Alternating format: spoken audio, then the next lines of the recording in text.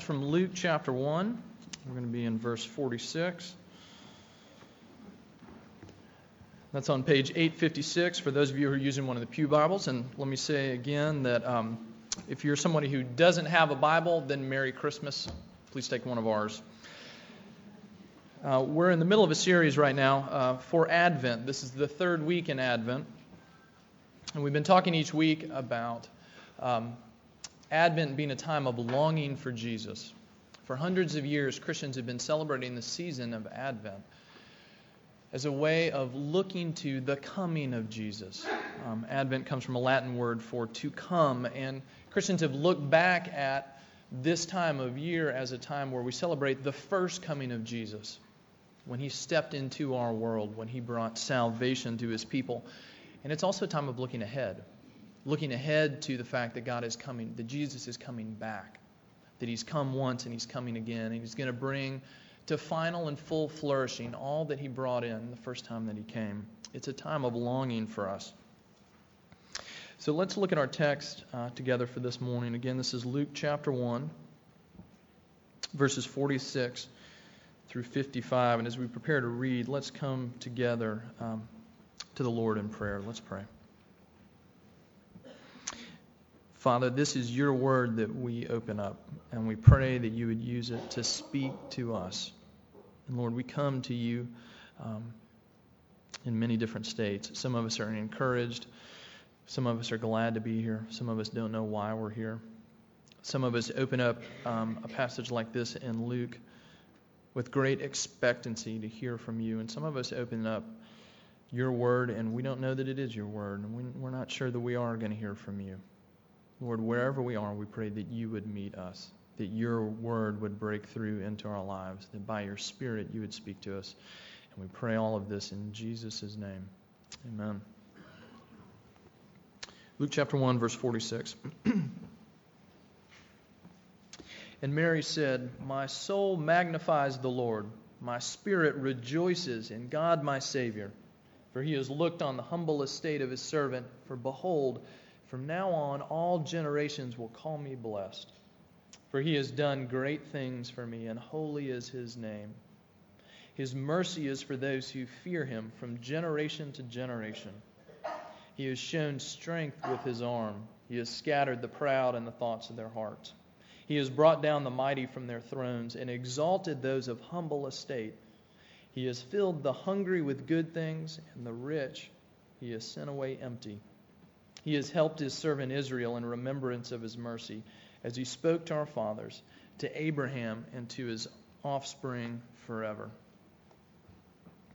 As we come to this song of Mary, this psalm of praise that she speaks for us, I found myself thinking about the season that we're in. And in case you're wondering, we only have a week left until Christmas is here. And if you're like me, that means you're entering into the time of shopping anxiety.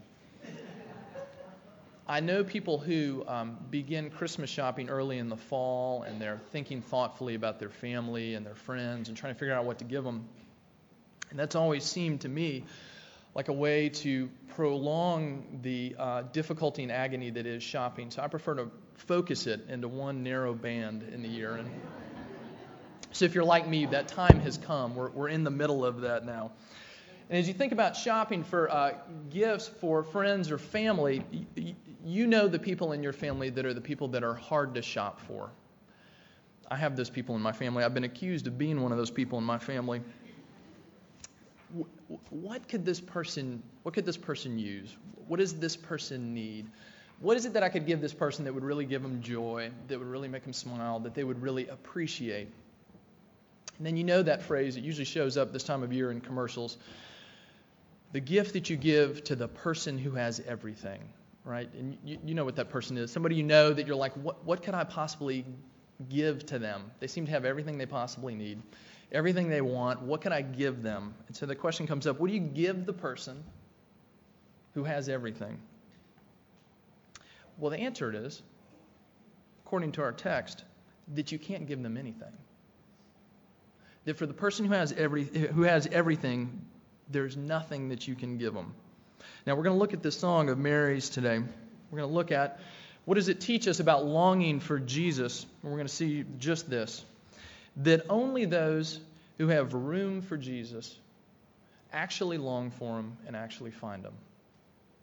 Only those who have room for Jesus actually long for him and actually find him. And we're going to see this just in two things about this song. We're going to see Mary's surprising praise, and we're going to see Mary's surprising insight. So those two things. First, we're going to look at this praise of Mary's, looking especially at verses 46 through 49.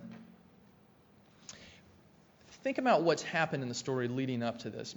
Mary, this peasant girl in Palestine, gets a visit from an angel who says, you, Mary, are the recipient of God's favor.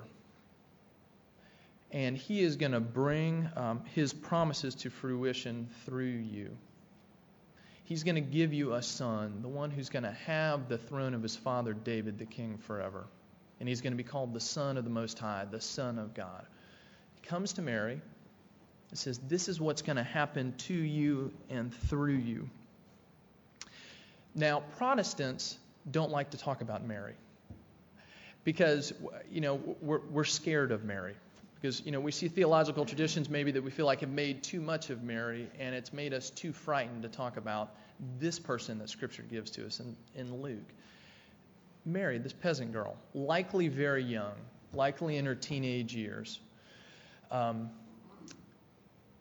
with her family, getting ready to get married, getting this earth-shattering visit from an angel that tells her both a great blessing, but also implies for her great hardship, because she's going to be misunderstood by almost everyone she knows. She's likely going to be accused perhaps even of adultery because of this son that she's going to bear. At the moment when she's receiving this word, surely there's the fear of even Joseph, the one I'm betrothed to. Surely even he is going to abandon me. This Mary, this frightened teenage girl. Some of you I know are amateur poets. You like to write. Everybody has this dream, if you like to write, or if you're maybe a student of poetry, somebody who enjoys that, of one day, what if I write a poem that people really care to read and that really lasts? Mary writes a poem of praise that's lasted for 2,000 years and has been read by people around the world and through time. And it just strikes me that it's this young girl with God breaking into her life in this surprising way, this recipient of grace. And here, Mary gives us a picture of praise, this surprising praise. First, look at her gaze. Verse 46 and 47. What is Mary looking at? Mary said, "My soul magnifies the Lord. My spirit rejoices in God my Savior." She finds herself looking at God, responding to him with her whole being. It talks about my soul magnifying the Lord, my spirit rejoicing in God. She's using these synonymously to encompass her whole being, everything about her, responding in praise and thanksgiving for what God's doing in her life. It says that she magnifies the Lord. And it means exactly the way we tend to use the word, to make something large, for it to loom big in our eyes. What do you do when you magnify something? We might get the wrong impression here. Mary has to magnify the worth of the Lord. It's like the scientist that pulls out the microscope and looks under a slide at the little bacteria, something very small and minuscule, magnified so that we can see it. Okay, that's the wrong picture here. Maybe a better picture would be what we do when we pull out our binoculars. I've picked on Kansas before, so I'll go ahead and pick on Kansas again and all its flatness. But if you've driven across Kansas, heading towards Colorado, eventually what do you see? You start to see the outline of mountains on the horizon, distantly. And what can you do? You can pull out your binoculars and see something that's incredibly large brought close to you. And that's what Mary is doing. She's picking out this thing on the horizon and drawing it close, holding it up, showing it for all its worth and its majesty and it sighs, and she's gazing at it. She's magnifying the Lord. So the question for us, Advent season, what are our eyes locked in on? What are the things that are being magnified in our eyes? What are the things that our gaze is directed intently at? What are the things that we're looking to? And is it the greatness of God? For Mary, it was the greatness of God, his provision for her. But the more astounding thing is not only that she's gazing at God, but that he's gazing at her as well. Look at verse 48. For he has looked on the humble estate of his servant. For behold, from now on, all generations will call me blessed. It's no surprise that Mary, seeing herself as the servant of the Lord, talks about looking at her master. But the surprising thing is that he turns and looks at her. That she's magnifying him and he gives her his gaze and his attention. And it strikes me about Mary that she doesn't take this point for granted. She doesn't take it for granted that God would turn and look to her. You know the quote from Shakespeare that all the world is a stage. And who stands on that stage? Well, for most of us, most of the time, we do. Right? Who is the player on the stage? It's us. What does Mary say? She looks and says, all the world's a stage, and it's God who stands on the stage, and my gaze is fixed on him, and unbelievably, he's looking back at me. He's giving his attention to me. Mary knows that this coming of Jesus that's been announced to her is a sure sign that God has not forgotten us, that he has not looked away, and that we haven't escaped his attention. And she responds by acknowledging that she's blessed. What does that mean? That she's someone who's received God's favor, who's received God's mercy. She's someone who's received the gift of God. And what she gives testimony to is God's blessing in her life. Because to be blessed is to be a recipient of God's favor and goodness. It's not to earn a salary. It's to receive something that he freely gives and not something that you offer back. And she's amazed at God's might, his power working for her good. Verse 49, he who is mighty has done great things for me, and holy is his name. Because you see, praise makes much of God. I find myself drawn to Mary because she gives us this picture of praise, of someone whose attention, and as we think about this in this season of Advent, someone whose attention is riveted on the one who graciously provides for her. Now that's Mary's praise. She also has a startling insight into what it means to long for Jesus and to receive his presence. And there are two parts to this. One is that those who are full are going to miss God. Those who are full are going to miss God. Look at verse 51. God has shown the strength with his arm. He has scattered the proud in the thoughts of their hearts. He's brought down the mighty from their thrones. Further on in 53, the rich he sent away empty. God shows his strength, and what does he do? He scatters those who are proud.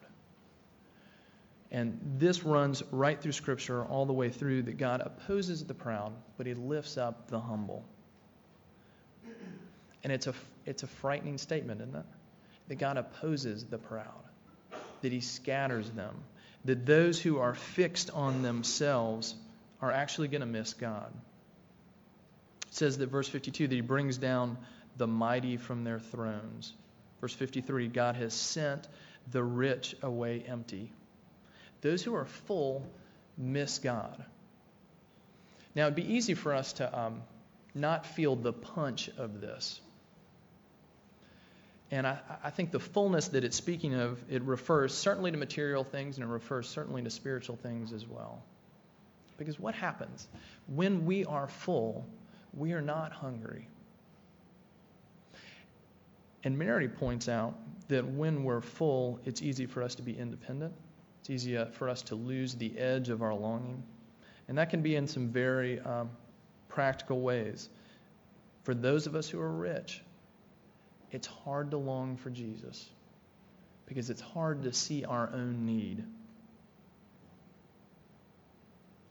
And you get down to 53 and he says he sends the rich away empty.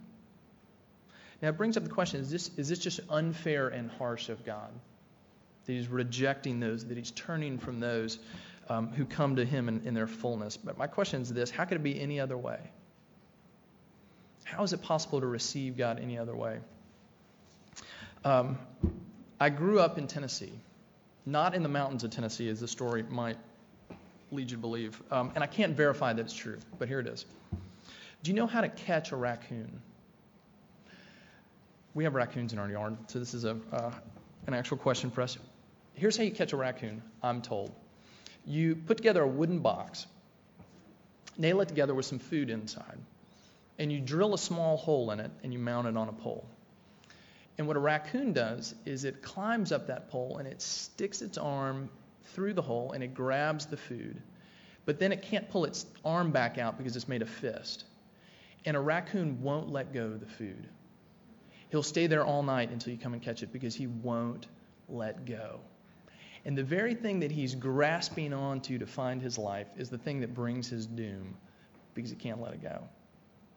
And I heard that story and I just thought, what a picture of us when our hands are full of the things that we're looking to for life. When we can't let go of it. What does this psalm of praise tell us? That only those who have empty hands can have them filled by Jesus. And Mary is saying there are so many things that keep us from having empty hands. So many things that our hands reach in and grab and find themselves filled with. Another way of looking at it, we've had a few nights this month that have been cold enough to actually have a fire. And we have a wood-burning fireplace in our house, but I take the shortcut and I use those little, artificial logs that you just light on the corner. Here's the thing about those logs. The safety warning says that you're only supposed to burn one at a time. You can't just pile them up. And maybe that's a good picture for our hearts too, that you can only burn one log. That there can only be one thing that really stands at the center. There can only be one thing that is really giving you warmth. There's no room for anything else. It's not safe to have anything else, and you can't have more than that. And Mary brings up, what is it? What is the log? What is the thing you're warming yourself by? What is the thing that you're filling your hands with? And she says that those who are full are going to miss God. But the other half of this is that those who are needy find God. Look at the assurances he gives us. Verse 50, his mercy is for those who fear him from generation to generation. What does it mean to fear God? To give him weight. To hold him in highest regard. To place the fundamental affections of our heart on him. To have reverence, to have awe. And what does he say? His mercy is for those who fear him. Verse 52, he has brought down the mighty from their thrones and exalted those of humble estate. He lifts them up. He raises the lowly. Verse 53, he has filled the hungry with good things. He doesn't simply provide food. He doesn't simply meet their basic needs. He fills them with good things for those who come to him with open hands. Verse 54, he's helped his servant Israel in remembrance of his mercy, as he spoke to our fathers, to Abraham, to his offspring forever. He holds himself to his promises. His promises for those who come to him empty-handed, for those who actually know their need, like Mary did. That he comes in and fills that need. Only those who are empty can actually receive. What's it going to mean for us to have open hands right now during Advent? What's it going to mean for us not to cling to the things that give us status and success and praise? What's it going to mean for us to realize that those don't actually reach us at our deepest need? What's it going to mean for us to actually be open to this Jesus that's held forth to us by Mary? That we would really be free to be people who long. Now we open up talking about the shopping dilemma. What do you do with the person who has everything? What do you give to the person who has everything? Well, you can't give them anything. What about this? What do you give to the person who knows that they don't have everything? What do you give to the person, in fact, who knows that they don't have what they need the most? Well, Mary says, then the door is open for you to actually find a Savior, for you to actually find this Jesus that she holds up to us. For those of us that don't find ourselves filled with all those other things, what does she say? Turn and find the thing that really fills us. Let's pray.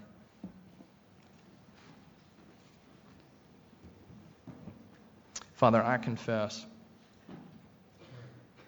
that my hands grasp so many things. Father, I pray that you would make us hungry for you. I pray that you would make us people who are able to let go of the things that we chase after, that we might receive you. Father, I pray that this Advent season would be one in which we come to know and receive and love and experience you more deeply maybe than ever before. That we would remember your goodness to us. That we would turn from the things that distract us, even good things, when they crowd you out. We pray that you would be the one log on the fire, that we would warm ourselves by you. We thank you that you offer yourself to us in all your fullness. And that because of you, the hungry are filled with good things. Pray that you would meet us, and it's in Jesus' name that we pray. Amen.